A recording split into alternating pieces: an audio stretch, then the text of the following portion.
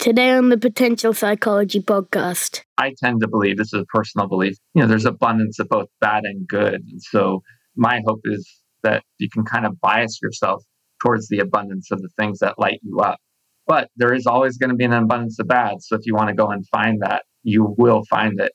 But what I'm talking about is the folks that are trying to fix to the degree that they can bad things that are there. But they have to remember that there's a good side. And once you lose sight of that, because you've completely devoided yourself of having any aspects of fun, again, what we know is usually about within 1 to 2 years, you just won't have the capacity to contribute anymore. And so an important takeaway is if you're not having fun, you can't be the best version of yourself. Welcome to the Potential Psychology Podcast. I'm your host, psychologist Ellen Jackson, and this is the show in which we explore what it is to be human and how we as humans can fulfill our potential. Hello, it's great to be here. I am Ellen, your host of the Potential Psychology Podcast. I am back for our final conversation with Dr. Mike Rucker, which is a little bit sad, isn't it? It's been so much fun talking about fun. It's been not just fun, it's been quite intellectually stimulating and intriguing and full of practical tips and ideas, certainly strategies that I will be implementing in my life. And that comes from someone who has a little bit of an awareness already of this content. So hopefully for all of our listeners, there will be a lot of application of tips and strategies and things that we've learned to everyday life. Mike, what are we talking about to wrap this whole conversation up? What's the hot topic that really kind of brings this all together and most excites you, perhaps?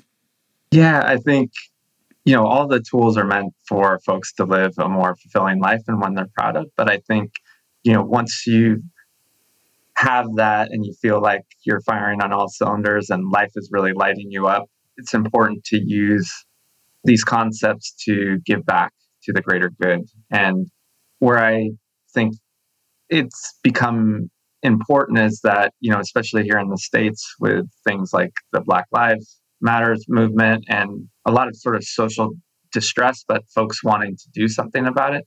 What is a way to operate within that realm and create social change, but still make it sustainable? And so we've already discussed how fun can make things like peak experiences and your work environment, your personal life more fulfilling and give you that sort of resilience and perseverance to do it because you're enjoying it, and contributing is no different. And so I think that's where we should kind of sit our conversation today is that, how is fun important in that regard? And so, the thing is that what we know about folks that have a slant towards philanthropy is that they carry this burden that there is some sort of issue that they're trying to change. And a lot of times that change won't happen in their lifetime.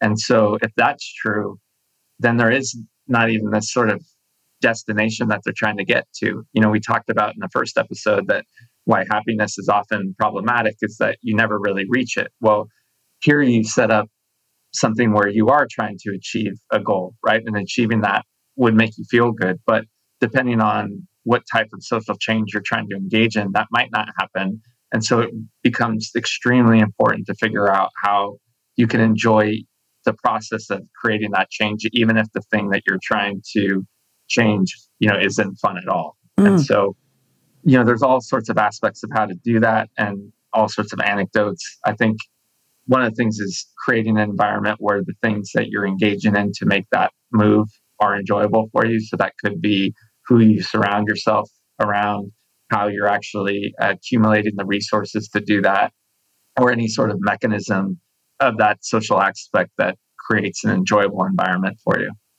So this is really moving, and we touched on this at the end of our last conversation, this moving from the me proposition to the we proposition and how we can make, and the words that come to my mind as you're speaking are things like contribution and purpose and even, and this is very much contextualized in my experience, but I'm now immersed through the role that I have with the Committee for Ballarat, the city that I live in, around community and how we make a contribution back to our community and how we do make those social changes, both in perhaps solving a problem or helping a cause or fill a gap or, make a change to something that we see as not ideal, but also doing it in ways that are around growth and possibility and the where to from here. And so a lot of that is around innovation and new technologies and new industries, and all with that underlying goal of being able to help to grow and prosper our community, which, even as I'm saying that, to your point, is not something, there's kind of an end goal, but no, it's not like there's a point where we're going to say, right, that's it, we've done it. We are at growth and prosperity. It's an ongoing, ever-changing thing. And as you say, probably not something that any individual one of us will get to in our own lifetime. So something in there about this need that we might have to give back and make a difference that I think pervades everyone. Yeah. Some causes are going to be an infinite game, like you've described. That's a better way of describing it, an infinite game. Yeah. And for folks that don't know that construct, it's really any sort of element where there's a finish line or there's not. And, Simon Sinek wrote a book about it, but folks that aren't familiar with it, it's that simple. It's that some things we orchestrate and there is a known finish line, and some are meant to never end, like making sure that everyone can eat, right? The idea that we're going to solve poverty in anyone's lifetime, it's just not accurate. And so we're going to have to work at that probably for lifetimes. And that's something that can really grind you down, right? Because you are going to be immersed in folks that are experiencing trauma. And so it's not necessarily saying that you are supposed to experience pleasure like we've talked about in previous episodes, but making sure that you're in a situation where at least some of the things that you're doing are enjoyable will allow you that resilience and that fortitude and that grit to keep doing it. And so a lot of times, depending on where the person is, when you first start having these conversations, like, well, this isn't meant to be fun, right? We're talking about something like human trafficking. That is just one of the most awful things on earth. But there is such a burden to be able to do that kind of work that if you're not figuring out, again, putting yourself in an environment where you would have sustainability, because either you're around people that you want to be around, or you're celebrating the small wins when things happen, or orchestrating things, again, for acquiring resources like galas or that kind of light you up. If you don't have those mechanisms in place, we know that that type of work almost has the same burnout rates that we see in medicine that we talked about earlier. And that's a shame, right? Because this is some of the most important work. We need folks that are interested in doing this to have the type of energy that's needed to move these big rocks. And so this is something where, again, it might not be the funnest to talk about, like we talked about some of the other things, but it's some of the most important work. It's like, how do we connect to things that are bigger than ourselves, but still make it enjoyable so that we do them? And so there's a whole host of mechanisms that we can do to do that. And again, we start with the environment. So all of the principles that we've talked about in the previous 5 episodes, again, can be applied to this. How do we create an atmosphere where we want to be around those people and that we enjoy that time? How do we facilitate the work so that even though it's never ending, we create these opportunities to celebrate our wins and celebrate it together so that's enjoyable, and it creates those memories that we can, reminisce and go, why am I doing this again? Oh yeah, because of this. And then this is a little bit more trivialized, but how do we create episodic events for bringing in new donors, new people that are actually kind of fun, that are completely separated from that, but that will still create these experiences that sort of build on each other. And so one of the things that I like, that I talk about in the book, primarily because I like the band, so that's what I'm alluding to, but was Adam Yauch, MCA from Beastie Boys, what he was able to do with regards to Tibet by marrying something that he really enjoyed, creating music with these concerts that really brought awareness to something that was quite awful, and also contributed a lot of money to help that cause move forward. So whenever you have something that's really awful, oftentimes there are elements that you can add, that will get people excited about it, maybe in a way that at first blush doesn't seem authentic, but at least moves the cause in the right direction. And why that is important is when you can find no pleasure in it at all, even if it, again, is something that's kind of awful, people will abandon it. And no matter how great people feel about it, even folks that you see this with, the unfortunate events when parents have missing children, if they're not able to at least connect to folks that make them feel better about it, they'll just be eaten alive. And so to create this sustainability that's needed to keep these things moving forward is so important. So there's a resilience element to this. There's the avoidance of burnout, but there's also that kind of attraction and advocacy as well for a cause to be able to appeal. And it's interesting that you talk about the music, because having grown up, as I'm sure you did as well, in the kind of Live Aid, those very early days with Bob Geldof and a lot of big name musicians in particular, but also celebrities gathering together for large concerts and ways of gathering financial support for causes that they believed in. And I think, whether at the time, certainly since then, there's been conversation about whether or not celebrities are the right people, whether this was just a kind of a self-serving cause. But when you look at it through this lens, you start to realise that actually there's a lot to it. There is, and whether they were conscious, whether the science even existed then to have the knowledge. We're talking about the late 80s, mid to late 80s, but being able to tie fun and pleasure, and for those people intrinsically involved, being able to use your music, if that is your passion and your career, and then be able to do it in a way that does attract people, because who doesn't want to go to a great big concert with a whole lot of really big name performers? That's fun, and it is, as you say, progressing a really important cause. Well, and I think to your point, like the naysayer is going to be, 90% of the people here are only to enjoy the music. And that's fine, right? Because they're still contributing the resources. But let's say on a good day, 10% are actually activated to actually do something. And so even if there's churn within that environment, at least that aspect that sort of draws people in allows for this momentum that keeps moving, even if people are retreating out of the system. And if you don't have that, if it's always something that's displeasurable, like no one's going to be attracted to it. And so having that ability to sort of understand that you need some sort of aspect of pleasure to connect yourself to move forward is the glue that's going to keep these things moving. And again, time after time, when we see that fall apart is when the movement falls apart. And then it breaks people apart, because one of the things that I'm trying to do is protect the people that carry this stuff on their shoulders, because oftentimes, because they're so drawn to the cause, if they're not finding pleasure, it's almost a form of self-harm, because we all want to at least feel connected to something that isn't awful. And that's going to require you to get outside of that cause, because the cause itself generally is awful, right? Again, all the things that we've already mentioned. And so to be able to connect to something big outside of yourself that's good, along with contributing to getting rid of something that's bad, is a necessary element for you to be able to sustain your effort. And so that's why it becomes important.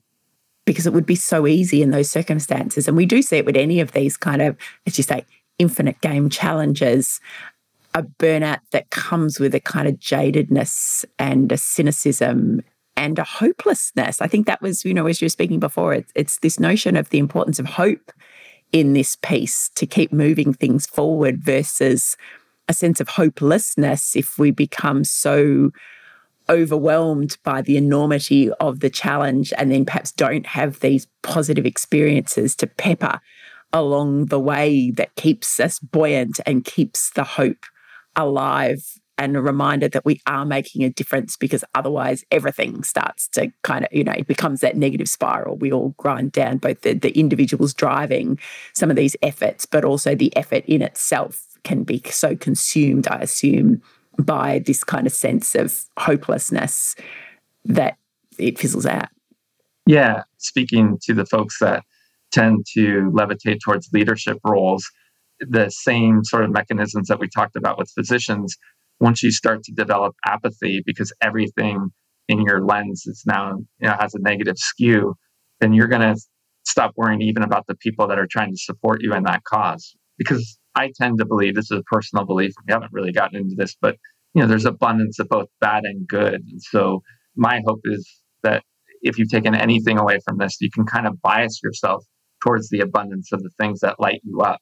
But there is always going to be an abundance of bad. So if you want to go and find that, you will find it. But what I'm talking about is the folks that are trying to fix to the degree that they can bad things that are there, but they have to remember that there's a good side. And once you lose sight of that, because you've completely devoided yourself of having any aspects of fun, again, what we know is usually about within 1 to 2 years, you just won't have the capacity to contribute anymore. And so an important takeaway is if you're not having fun, you can't be the best version of yourself. And so I tend to stay away from, sort of those anecdotes like you can't pour from an empty cup, because a lot of us that do have a philanthropic slant are giving all that we can. And so, it's not like we're thinking about ourselves first. I don't feel like that applies. But certainly, if you're broken, then you can't do anything. You're no good to anyone. Yeah. Yeah. And one of the things that you mentioned in terms of those, how do you make these things fun? So it's bringing people together. It might be leveraging from a personal passion like music. It might be bringing the resources in. And you mentioned celebrating successes, and that's something that I know I talk about in workplaces as well, the importance of actually noting, because for most people, work is the infinite game. It still just keeps coming. And so this idea that I'll work longer hours, I'll just work harder, I'll skip that vacation in order to get the work done, that situation never transpires. Something else will always fill the vacuum.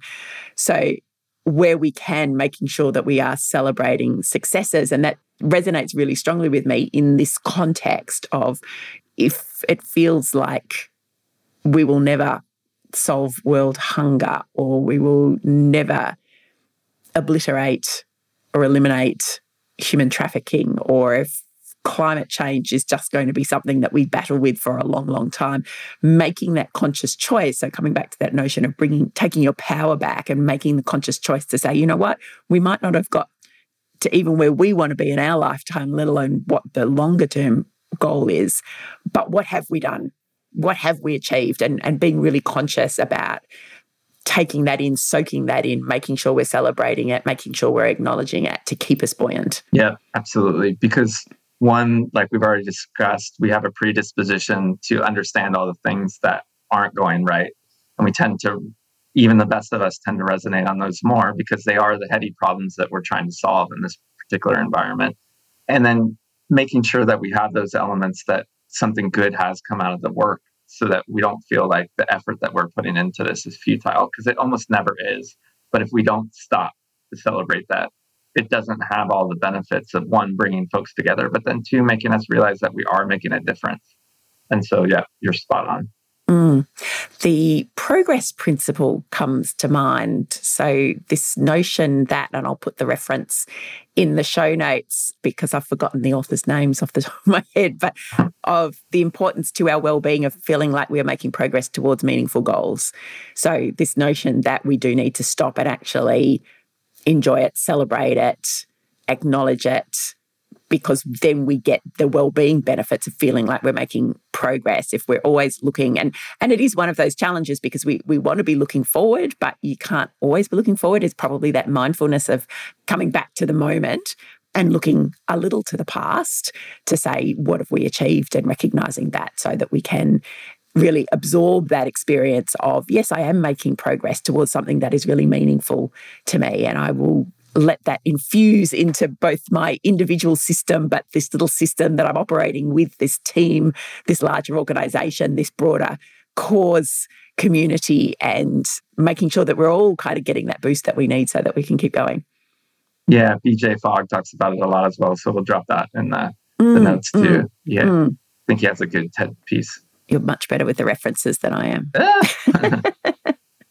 And I think for anyone listening that is sort of, wanting to make a difference, but like trying to figure out how, aligning it with something that's going to assist with your motivation is maybe the one takeaway to come away from this episode, right? Is that I think most of us do want to make an impact, but a lot of times, we have competing obligations and things of that nature. And so, if you're kind of going back to square one and you're thinking about some of the concepts that we brought up in the initial episodes, if you're trying to replace some things that were in the agonizing or yielding phases of your life, potentially figuring out an interesting way that you can contribute an activity bundle, giving back, but then also having fun, even if that is just attending somebody else's concert.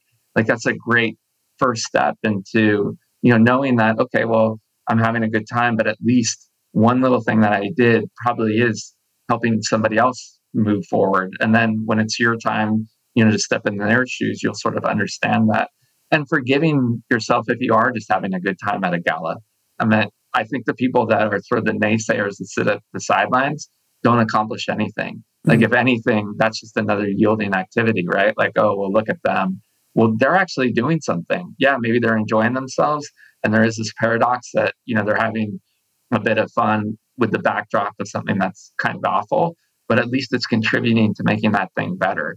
And so 10 times out of 10, I think that's what you would want to do, right? Like have fun and actually move forward rather than put people down and not do anything. I think in that context, if you're the one doing the latter, you should think about something else. Yeah, and again, I'm not going to know the quote, but I do know that it's Brené Brown about being in the arena. So we'll find the quote for this as well. But, you've got to be in the arena. You've got to step into it and be a participant if you want to make a difference. Sitting in the sidelines or on the sidelines and then criticizing others is not doing you any good, but it's not doing the cause any good either. And as you were speaking, Mike, I was thinking about the notion of volunteering. So plenty of opportunities, certainly in our local community. I can only imagine that exists in every local community to volunteer. And if you can do that activity bundling around finding something that interests you, so the motivational piece is there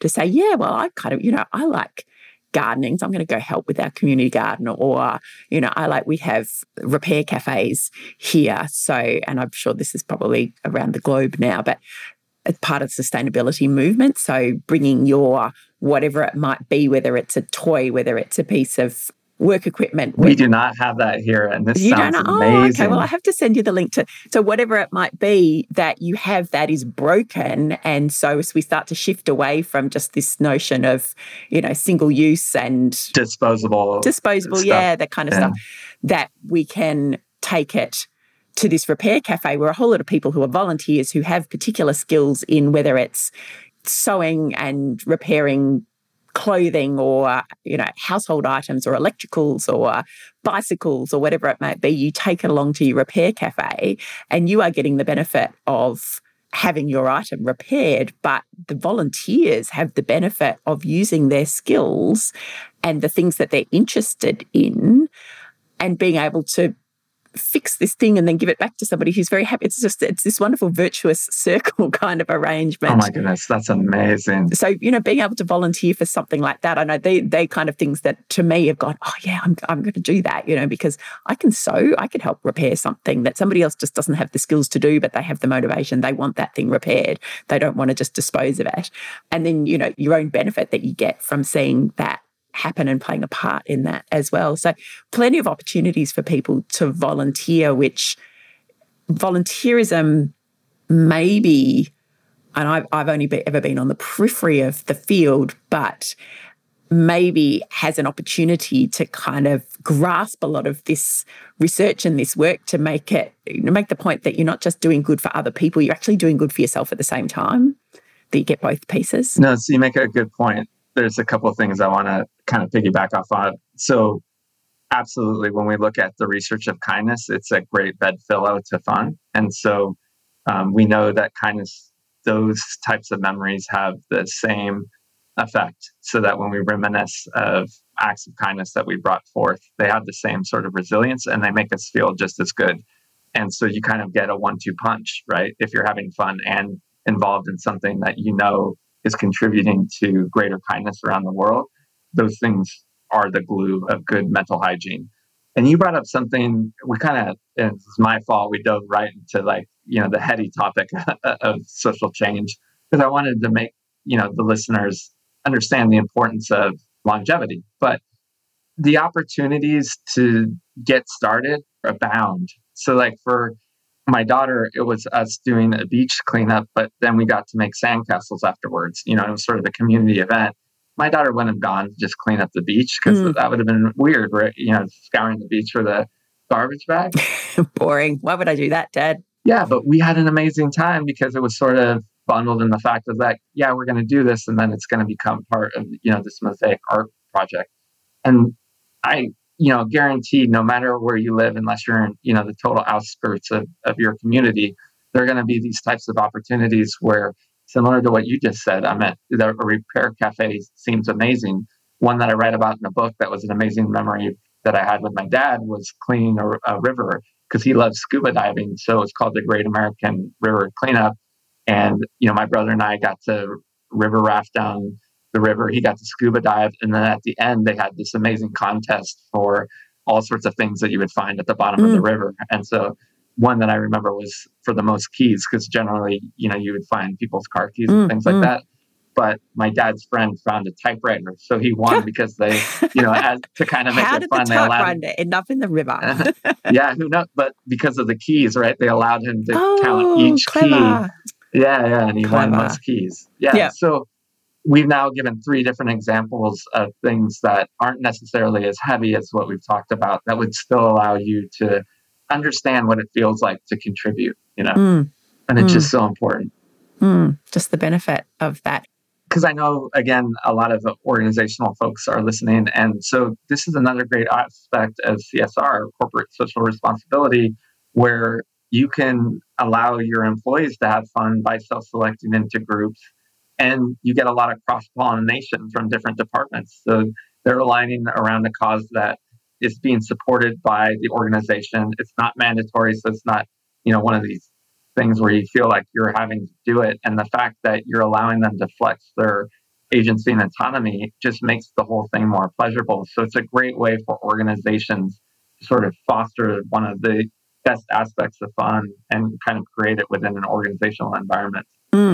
Really, really good point. I think we can work on these things as individuals and consider them to be additional things that we do for our benefit, but for a social benefit as well outside of our working hours. But the notion of being able to integrate it through something like corporate social responsibility, through workplace volunteering type setups, then you get a whole extra win there because you're getting the personal benefit, there's the social benefit, but as you just articulated, there's a whole lot of organisational benefit, and it doesn't add to the burden on our already stretched day. It's just a bit of a mindset shift, I think, particularly within organisations, to think that work isn't just, and we've spoken about this before, the sitting at your desk kind of thing, that there are still an awful lot of workplace benefits to taking a half day or a full day or any amount of time out to implement these kind of practices, because there's that kind of burnout relief or burnout avoidance that we spoke about earlier. There is, the opportunity for bonding. There's the fun and the wellbeing benefits. There's the, connection with your broader community. The list goes on and all the ways in which this can help support us, but you can tell that we're both advocates for this idea. Yeah, definitely. Mike, this has been a really wonderful series of conversations. We've had 6 episodes now talking about fun and well-being and how that benefits us as individuals, even conceptually what fun is. I think I'm hoping that our listeners go away realising, and I don't think that I realise this as fully as I hopefully do now, that fun is a very broad repertoire of very personal experiences, that there isn't a single definition for fun, and there's no single way in which that can be either done or indeed benefit us, which I think is wonderful, because it really just means that we can think about all the different ways in which we have had positive and meaningful experiences that we might like to do more of. And we've spoken about everything from photographs around your house and little artifacts that remind you of positive moments, to finding meaning and purpose through your work, to volunteering and community, to understanding what your time looks like and that play model, and where you might want to kind of activity bundle, as you use it. So piggyback these more positive experiences, these fun experiences onto everyday life. There's been mindfulness, there's been conversation about social media and parenting. There's just been a huge amount in there, which has been wonderful. Any final thoughts, anything that you think we haven't covered or anything you'd like to summarize and conclude with as we pull this all together? Yeah, I think we've definitely covered a lot of ground. But as you mentioned, I think the biggest takeaway is you sort of digest all of what we've talked about is that you generally have more agency and autonomy over the way you spend your time. So if you often catch yourself saying, I wish I was having more fun, generally it's just the small little incremental changes that will get you right back on track. You just have to sort of understand that there are opportunities sitting right in front of you, and that too, generally, in any given 168 hours of your week, there's a couple hours that you probably habituated in an activity that you could easily exchange for something that's more fun. And then once you get kind of that upward spiral going, you'll realize that it's not just about yourself, but that actually you're contributing to the ones that you love and hopefully giving back to, causes that you care about. And so that's why it's not important just for your own personal well-being, but for everyone around you, for that matter. A wonderful summary. The power is in your hands, and it's about taking the small steps. Thank you so much, Dr. Mike Rucker, for all of these conversations. We will, of course, spread the message far and wide when your book is released in early 2023. It is, you're going to have to remind me of the title. It's The Fun Habit. And what's the subtitle? They've changed it on me. So have they? Oh, yeah, no wonder I'm having trouble keeping track. Anyway, it is The Fun Habit. We will make sure the message is spread far and wide when that is released early in the new year. But of course, there's a whole lot of content through the show notes that we've put together as well, both in terms of the references. And again, there's been a wealth, just as there's been a wealth of topics we've covered in the conversation, there's been a wealth of references and other content resources that are all in the show notes for each of these episodes as well. I have had a lot of fun having these conversations with you. It is certainly, as I said earlier, given me a lot of ideas. And on behalf of all of our listeners and the wider Potential Psychology community, thank you for being here with us. Thank you for having me. That was the final in our series of conversations with Dr. Mike Rucker about fun and well-being. And I hope you found them as enjoyable and as insightful as I have, and that you have some practical tips that you've taken away to find more fun and pleasure in your life. I am certainly endeavouring to make some changes in the way I live day to day to incorporate more fun into my life. But of course, making changes to lifelong habits isn't easy. It does require small steps and regular noticing of what's working and what's not working for you, and frequent reminders to do the doing of new habits and behaviour change, not just the thinking and intention of it. And it also requires a good dollop of self-compassion for all of the times that you forget or get caught up in other stuff. And if you find that that's what's happening for you, just gently nudge yourself back towards your goal of more fun and do something small, and don't beat yourself up if it doesn't work. Just have another go next time, the next day. It's always another opportunity. So what is next on the Potential Psychology podcast? Well, we're coming up to October, which is Mental Health Month. And what's exciting about this October in particular is that How to Thrive, a documentary that asks the question, is there a secret recipe to happiness, will be out there live and in the world, with screenings happening around the country from early October.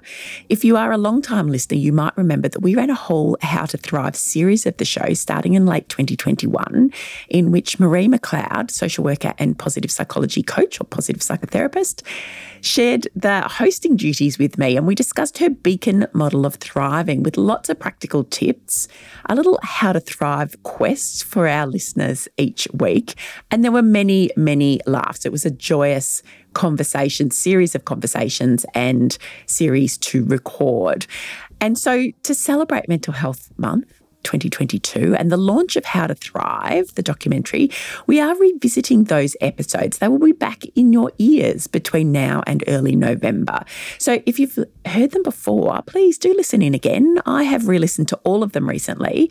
In fact, I've probably listened to all of them several times now, and I still get something more from each conversation each time I listen.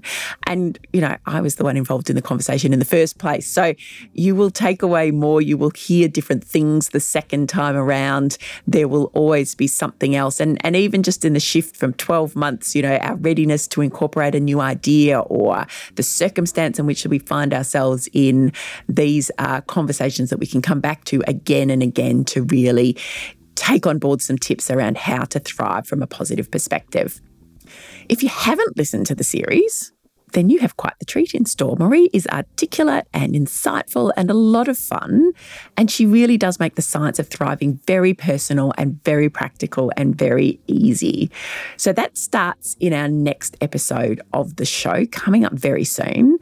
If you haven't already, hit subscribe in your podcast app so that you get all of those episodes arriving automatically in your feed. They're just queued up and they're ready for you to listen to next time you're in the car or going for a run or cooking the dinner or walking to work or wherever it is you might be when you listen to your podcasts.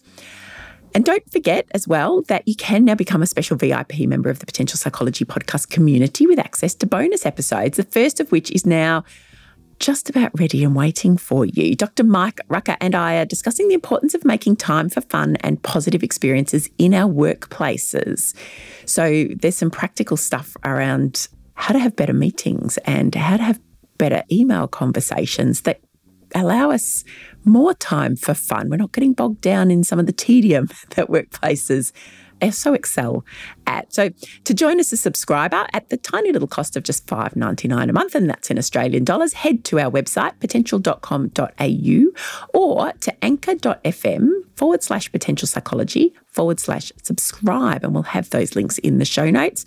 I'm very much looking forward to seeing you there in our little new Inner Sanctum PP community. With all of that done and said and coming to the conclusion of this series of the show, please enjoy my conversations with Marie McLeod about How to Thrive. Do keep an eye out for screenings of the How to Thrive documentary happening across the country. And please stay well, stay safe, and take small steps to fulfill your potential.